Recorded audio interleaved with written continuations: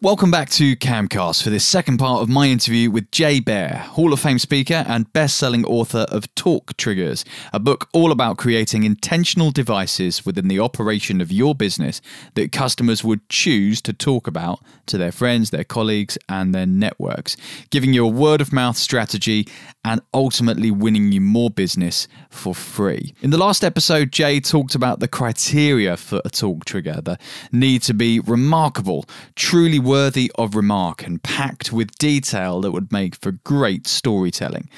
Reasonable, given the resources and the financial investment that may be required to fulfill these experiences. Relevant to your business, your industry, your product, and your customer demographic. And repeatable so that this operational choice becomes available at scale to your most important customers and beyond. With 91% of B2B decisions being influenced in some way by word of mouth, it's so important that we consider the stories that our key contacts might be telling their networks, and then design experiences that feed them with great stories to tell. Ever wondered why a deal with a key account is stalling, not going anywhere fast, or at worst, heading in the direction of the competition? Do you know what stories your key contacts are telling about you when you're not in the room? If you missed the last episode, you might want to check it out now. If not, perhaps you've been reflecting on the key questions that we left you with. Do you have a word-of-mouth strategy? If so, what is it? What does your business do for customers within the experience that isn't just good, it's different? What stories do customers tell about you and your brand? And what ideas have you had for creating an intentional talk trigger within your business? So let's jump straight back to where we left off as Jay begins walking us through some incredible examples and the 5 different types of talk trigger.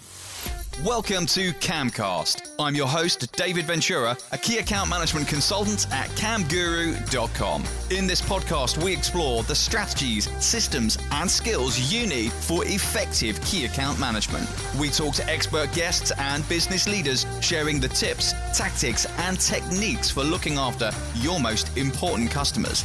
This is Key Account Management Made Easy. Do something that people will notice and talk about. Operationally is where it gets a little sticky because, as I said earlier, it's got to be extended to all customers and you've got to have a lot of consistency inside your organization to do it the same way every time. So I'm not suggesting that you can snap your fingers. And in fact, when we build talk triggers inside organizations, it's usually a 90-day process, right? This isn't a quickie, but it's a lot easier than a lot of other things that you're probably investing time, money, and effort into that will have less impact. Camcast. Key account management made easy. And that's it. It's about having impact. Yeah. So let's hear some stories then. Okay. Let me talk about the different types of talk triggers. So yeah, the first type of talk trigger is talkable generosity. Okay. This is when you give the customer something more than they expect. A free chocolate chip cookie is a great example. This is the one that is most common. It's the one that you will notice more in the wild because it is almost always the easiest to implement. Do a thing plus one. In order to kind of keep that consistent and figure out how to do it inside the organization, generosity is usually the simplest. We just rolled one out recently with a client. They're a very, very large national chain of arborists and lawn care experts. So they will come in and take care of your trees in your yard and trim them and make sure they're healthy.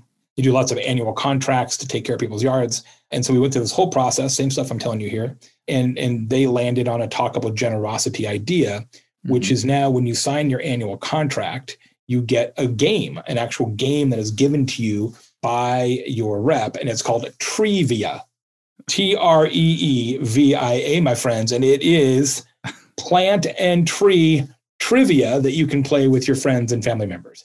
I'd be awesome at that. I know everything there is to know about plants and trees. There you go. That's a lie. I don't. Okay. I thought this is also a botany podcast, which has got a lot of potential. So that's talkable generosity. Second one is talkable speed. This is when you're just faster, nimbler than customers expect and anticipate you to be.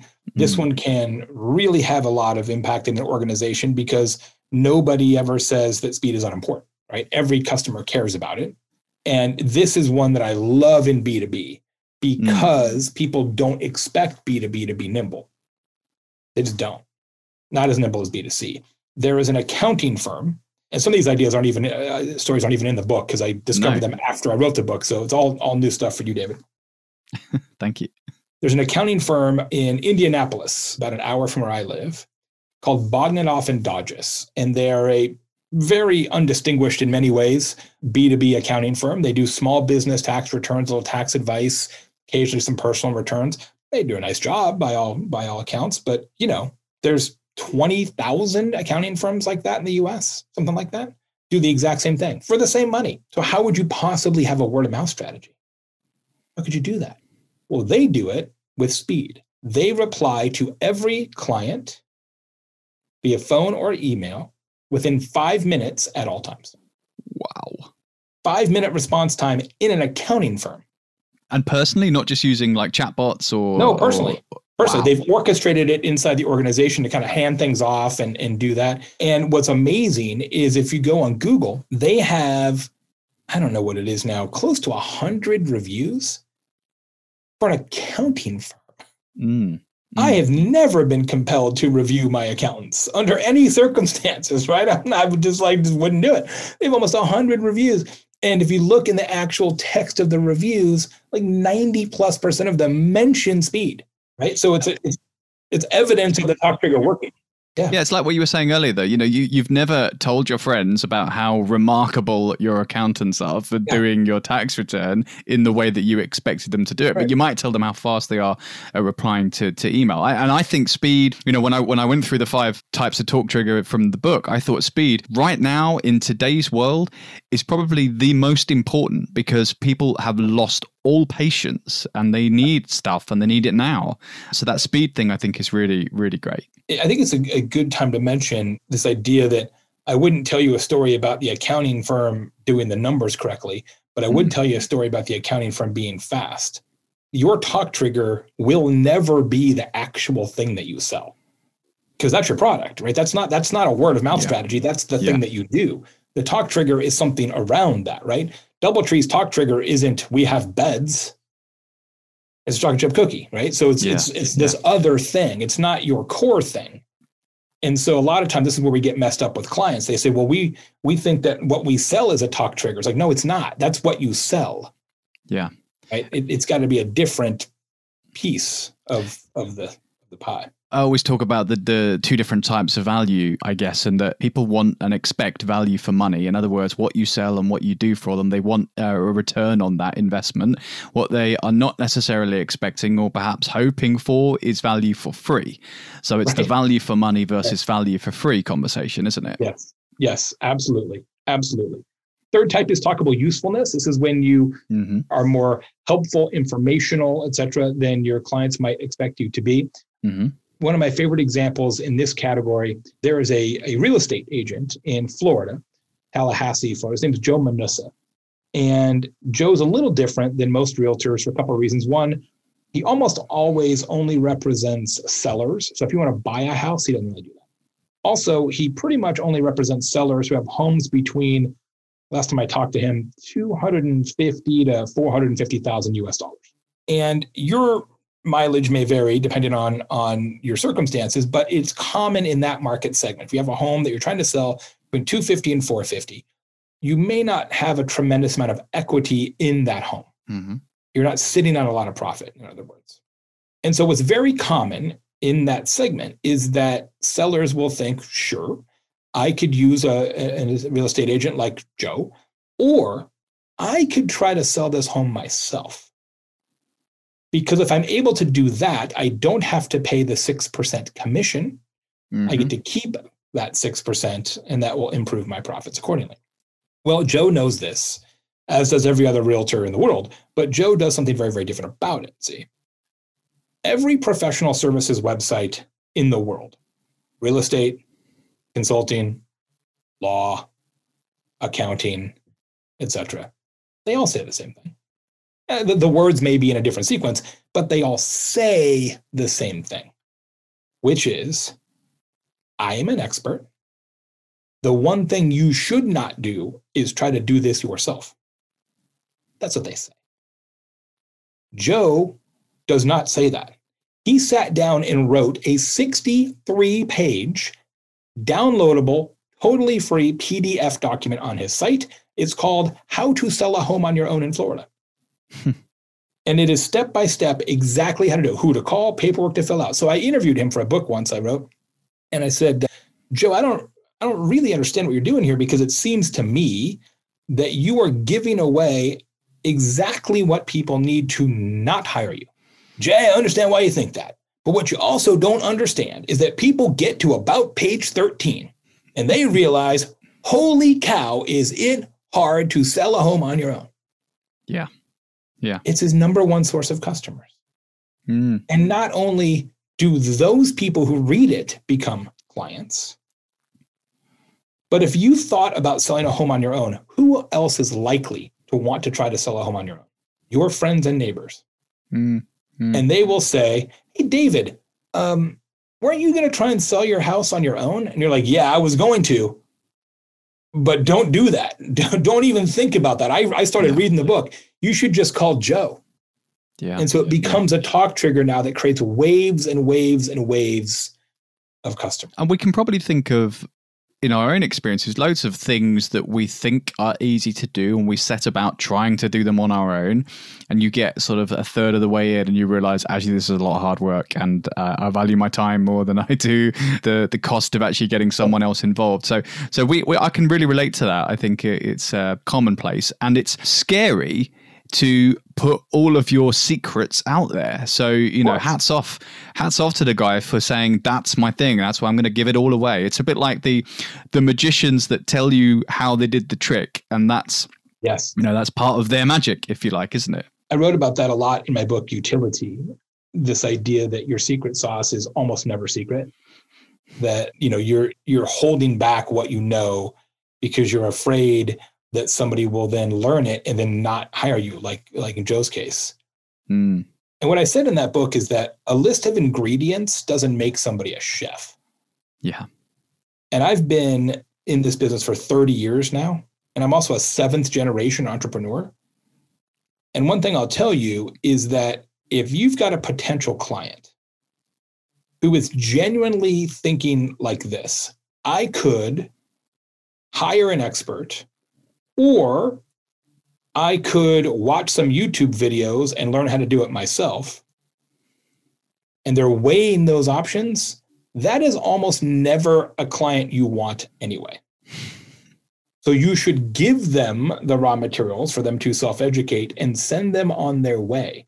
Because even if you can successfully turn them into being a client, in some cases, they will be such a colossal pain in the ass, you will wish that they never became a client. Yeah. Yeah. I can definitely relate to that. I sometimes say one of the biggest lessons or skills you can learn in account management is how to sack a client that you don't really want, because it's hard to do. But it's amazing how many times doors will open because of one door you closed, and chosen to close. And I think there's the big theme of being intentional in our discussion today. So true. One of the other talk triggers one that I thought was really interesting for the now, for the time that we're in, because of course empathy is such an important quality with everything that's going on across the world right now. And here we are, you're saying that empathy we can use as a theme for creating something intentional. It's not just reaction. It's not just being there for someone, but using empathy in the right way to spread the word. Give us an example of that. It's interesting because empathy as a talk trigger, empathy as a conversation starter probably wouldn't have been valid at some point in the past. Because there was a time, and I'm old enough to remember it, when treating customers with kindness and humanity and dignity and empathy, we didn't even have a name for it. It was just the default state. And somewhere along the way, we lost our way. And now we're sort of in this era of empathy deficit, which is a little disheartening, actually, as a human being. But it's a huge business opportunity because clients do not expect empathy now because they just don't get it all the time. In fact, they get it rarely. So they don't expect it. And as we talked about at the very beginning, a talk trigger has to exist where they don't expect it. And so now empathy not being expected is now an opportunity to create conversations. I actually just did a talk for this guy last week, so this is exciting for me. Dr. Glenn Gorab, who was, I think, one of the best marketers in the dental field, which is sort of a weird thing to say, but he is an oral surgeon in New Jersey, Clifton, New Jersey, just across the water from New York City. There's 400 and something oral surgeons in his trade area, very competitive. And they all do the exact same thing, right? They do surgery in mouths. It's not like somebody's got like a laser or whatever, right? There's not really a technology advantage. They all charge basically the exact same thing. So why would you pick one over the other? Well, typically it's geography. Who's closest to your house? Who's closest to your office? That's a tough way to run a business, right? Glenn does it different, and he has an incredible empathy-based talk trigger. Every Friday, his office staff gives him a list of names and phone numbers, and on Saturday, he calls those people just from his phone. Hi, this is Glenn. I'm your oral surgeon. I understand that you're coming to the office for the very first time next week. Before you get here, I just wondered if you had any questions. And people can't believe it, David. They are flabbergasted. They've never had a physician or any kind of professional call them and say, do you have any questions? Are you scared of anything? Before they ever showed up. After the fact, sure. I mean, I've had oral surgery and dentist calls me, that night afterwards, like, hey, are you bleeding to death? How's the pain? Whatever. That's not, super uncommon. No. But and that's maybe checking not for a lawsuit as well. That's not empathy. That's different deal, right? That's customer retention at that point. Yeah. So it's amazing. And Glenn tells me, again, I just talked to him a few days ago, that it is remarkable. So many people, upwards of 3 out of 4, mention these phone calls when they're in the chair, right? When he's in their mouth, like, oh, thanks for calling me. And every day they get calls into their office from patients who say, I have to drive way out of my way. I have to pass up several other oral surgeons who are closer, but I want to go to you because you're the doctor that called my friend Shirley before she ever came into the office. It is incredibly powerful. And all it is understanding the feelings of another person. That's all empathy is. Empathy doesn't mean the customer's always right. Empathy doesn't mean you're bent over backwards. Empathy just means you understand and share the feelings of another person. Yeah. And I love this notion of, well, I don't love it. I recognize the notion of empathy deficit, in the world. And I'm an idealist. I like the idea that we will eventually get back to a point where everyone has empathy in everything that they do and in every interaction that they have. And that does sound like an ideal world. If we get there, Jay, do you think this talk trigger will become obsolete? Is there a vision where we might get to the point where the empathy talk trigger is just not usable anymore? I don't think so, because while maybe we're in an atmosphere right now where people are trying to value empathy more again, obviously there's some external forces on that, and two, empathy isn't very easy to execute if you're running it through a software program. Efficiency is typically the enemy of empathy. And the financial considerations around customer service efficiency, quote unquote, I think will prevent empathy from ever becoming de facto. Yeah. And that makes sense. It's a sad acceptance, but it does make sense. I'm waiting for the empathetic chatbot. To be developed. Someone's working on it. Someone's working on it. Let's hold hands together. Me and the chatbot. Jay, the final one, which you haven't mentioned yet, I wanted to ask you about a specific example here, because our listeners who are maybe not familiar with you may not know this, but you are famous for something, and that something is something that you wear.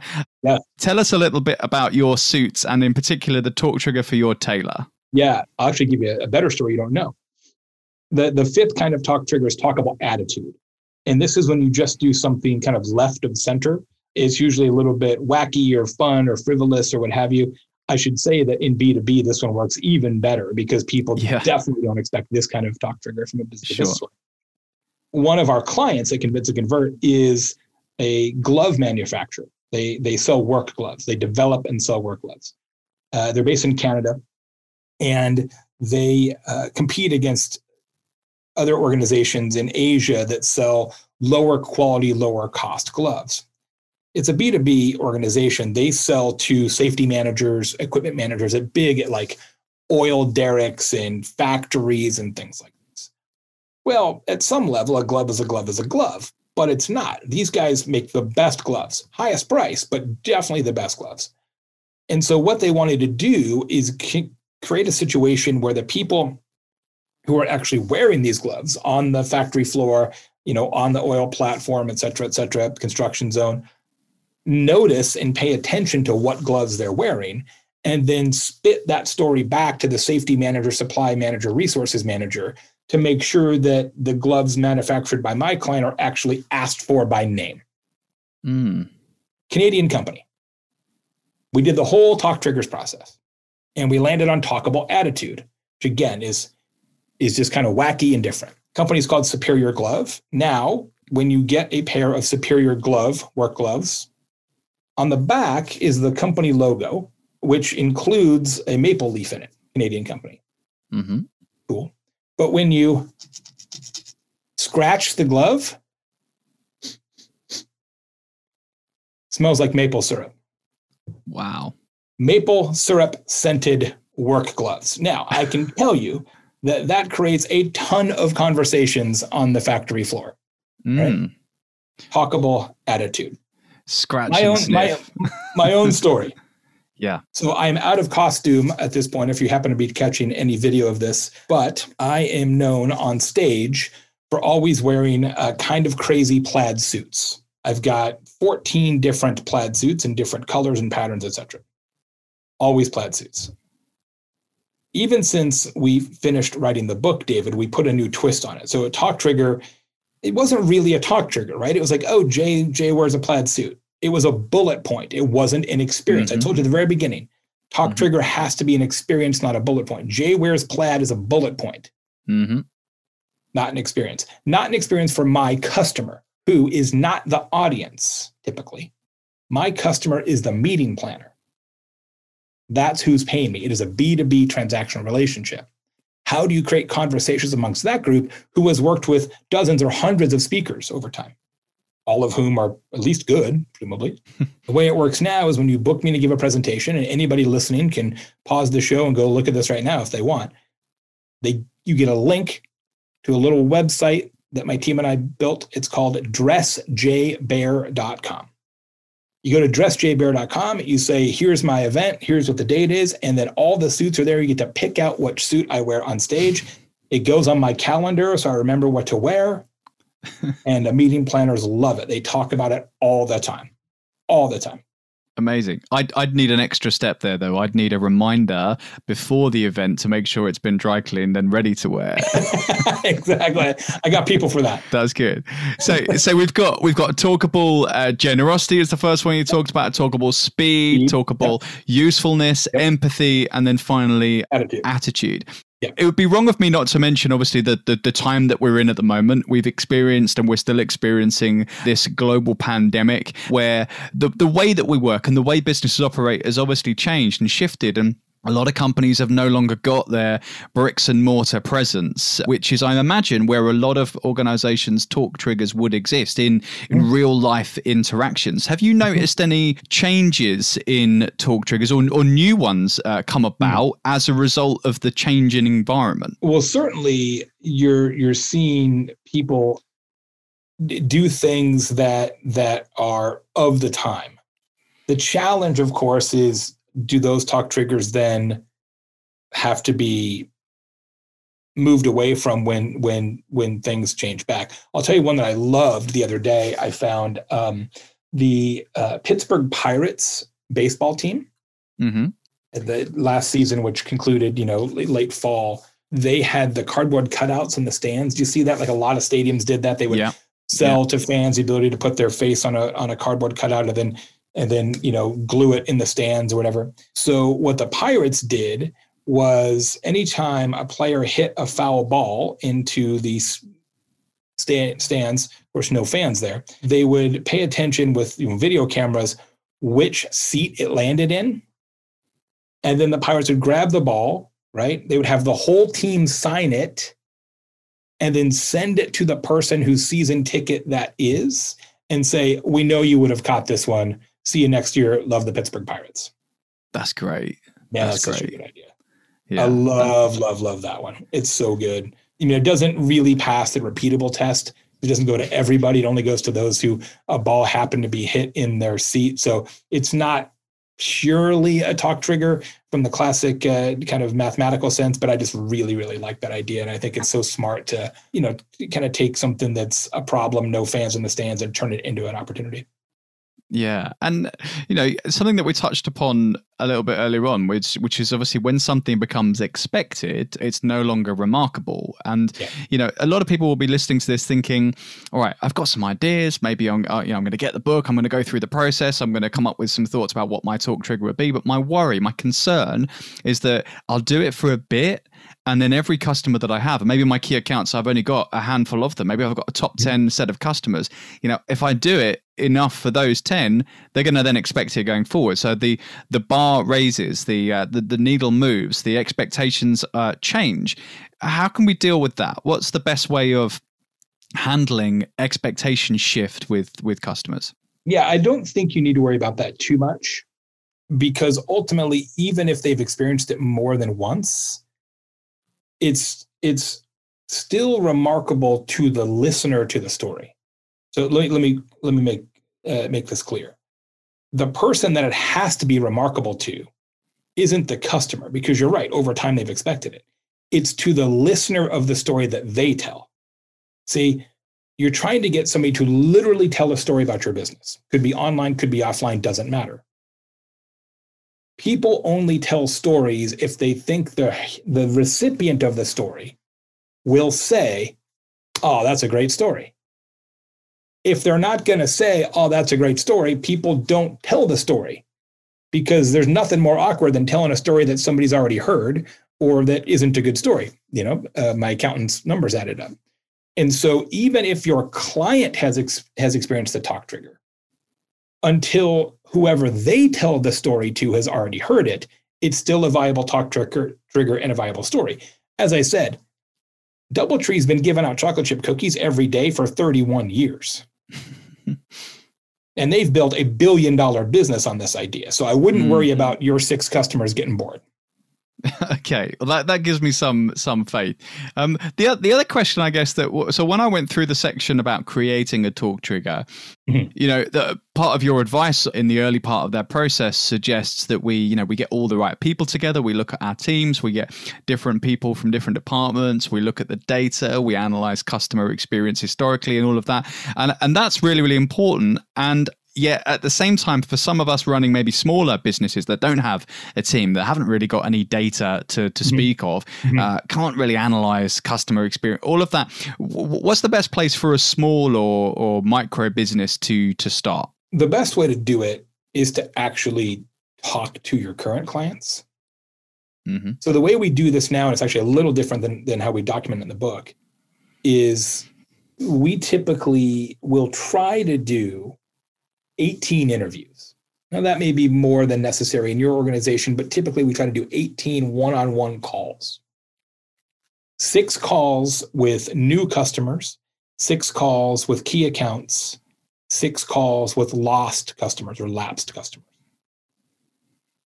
And what we want to do is kind of walk each of those customers through the customer journey. How did you first hear about us? Then you went to the website, and then we gave you a proposal, and then we had a call about it. You sort of walk them through the relationship path.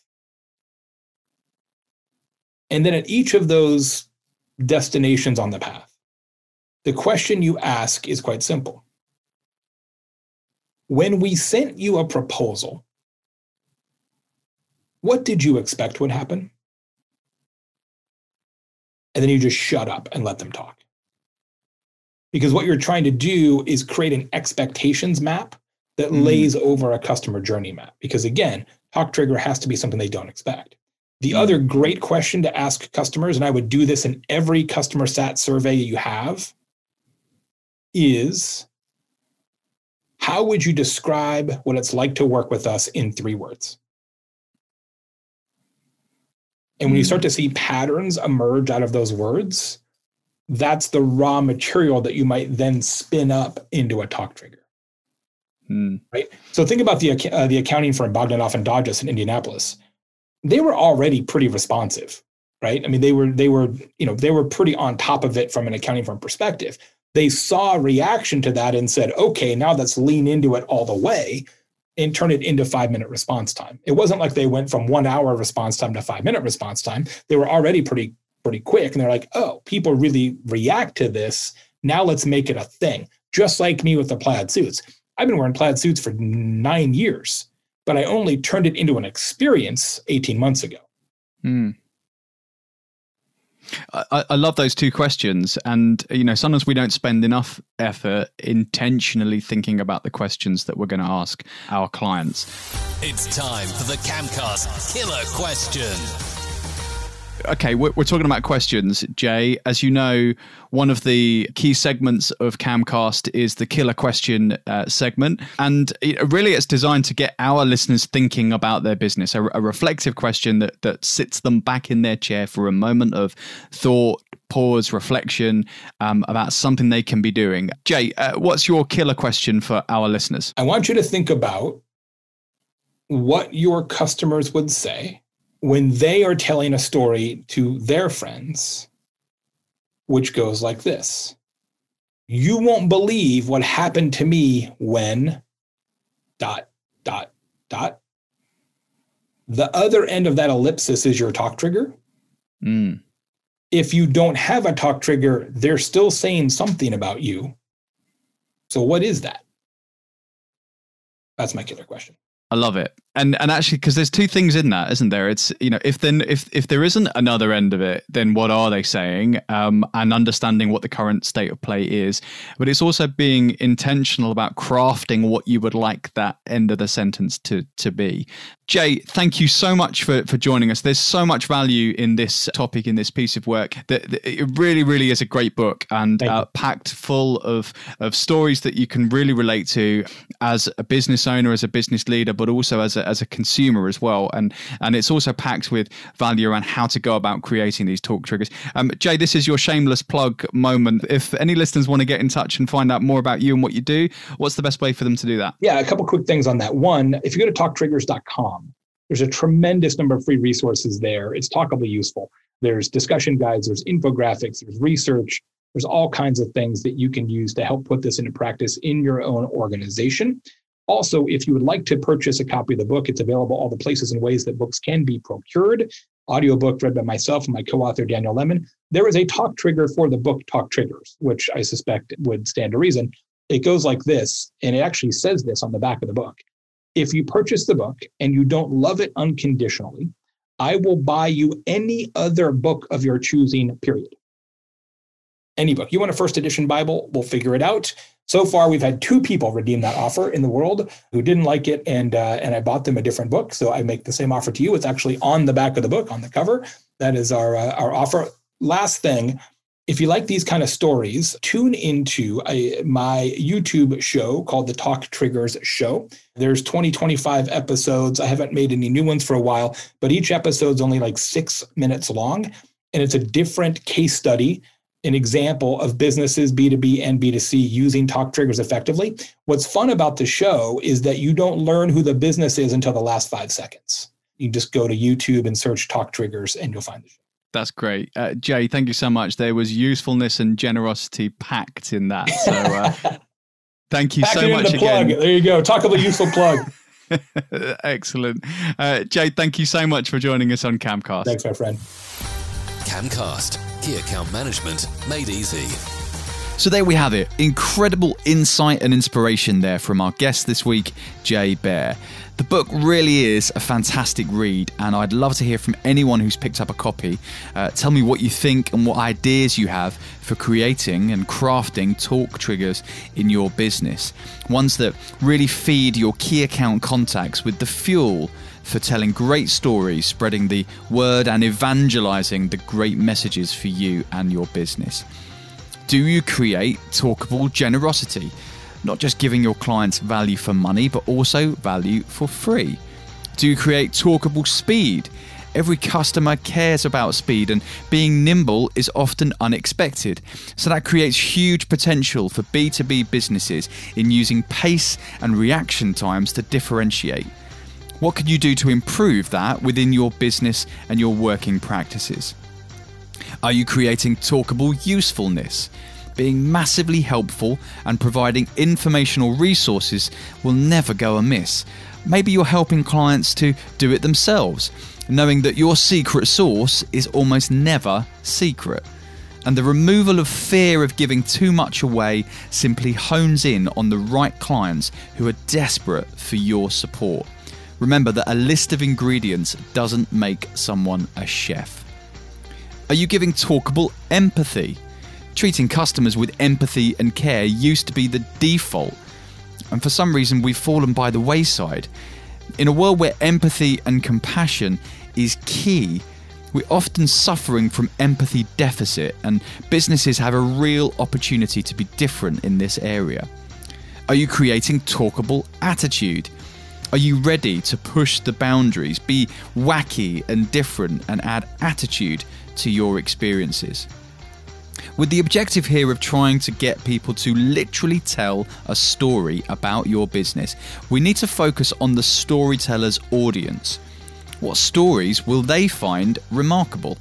And what do we need to do to empower people to tell those stories? If you like this concept, where will you start? Jay encourages us to complete the sentence, "You won't believe what happened to me when... ...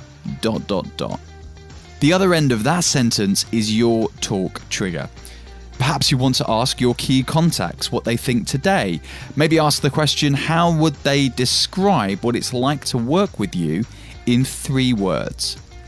If a talk trigger will never be the thing that you sell, you need to focus on the experience of getting to know you, buying from you, using your product or service, and the aftercare that you provide.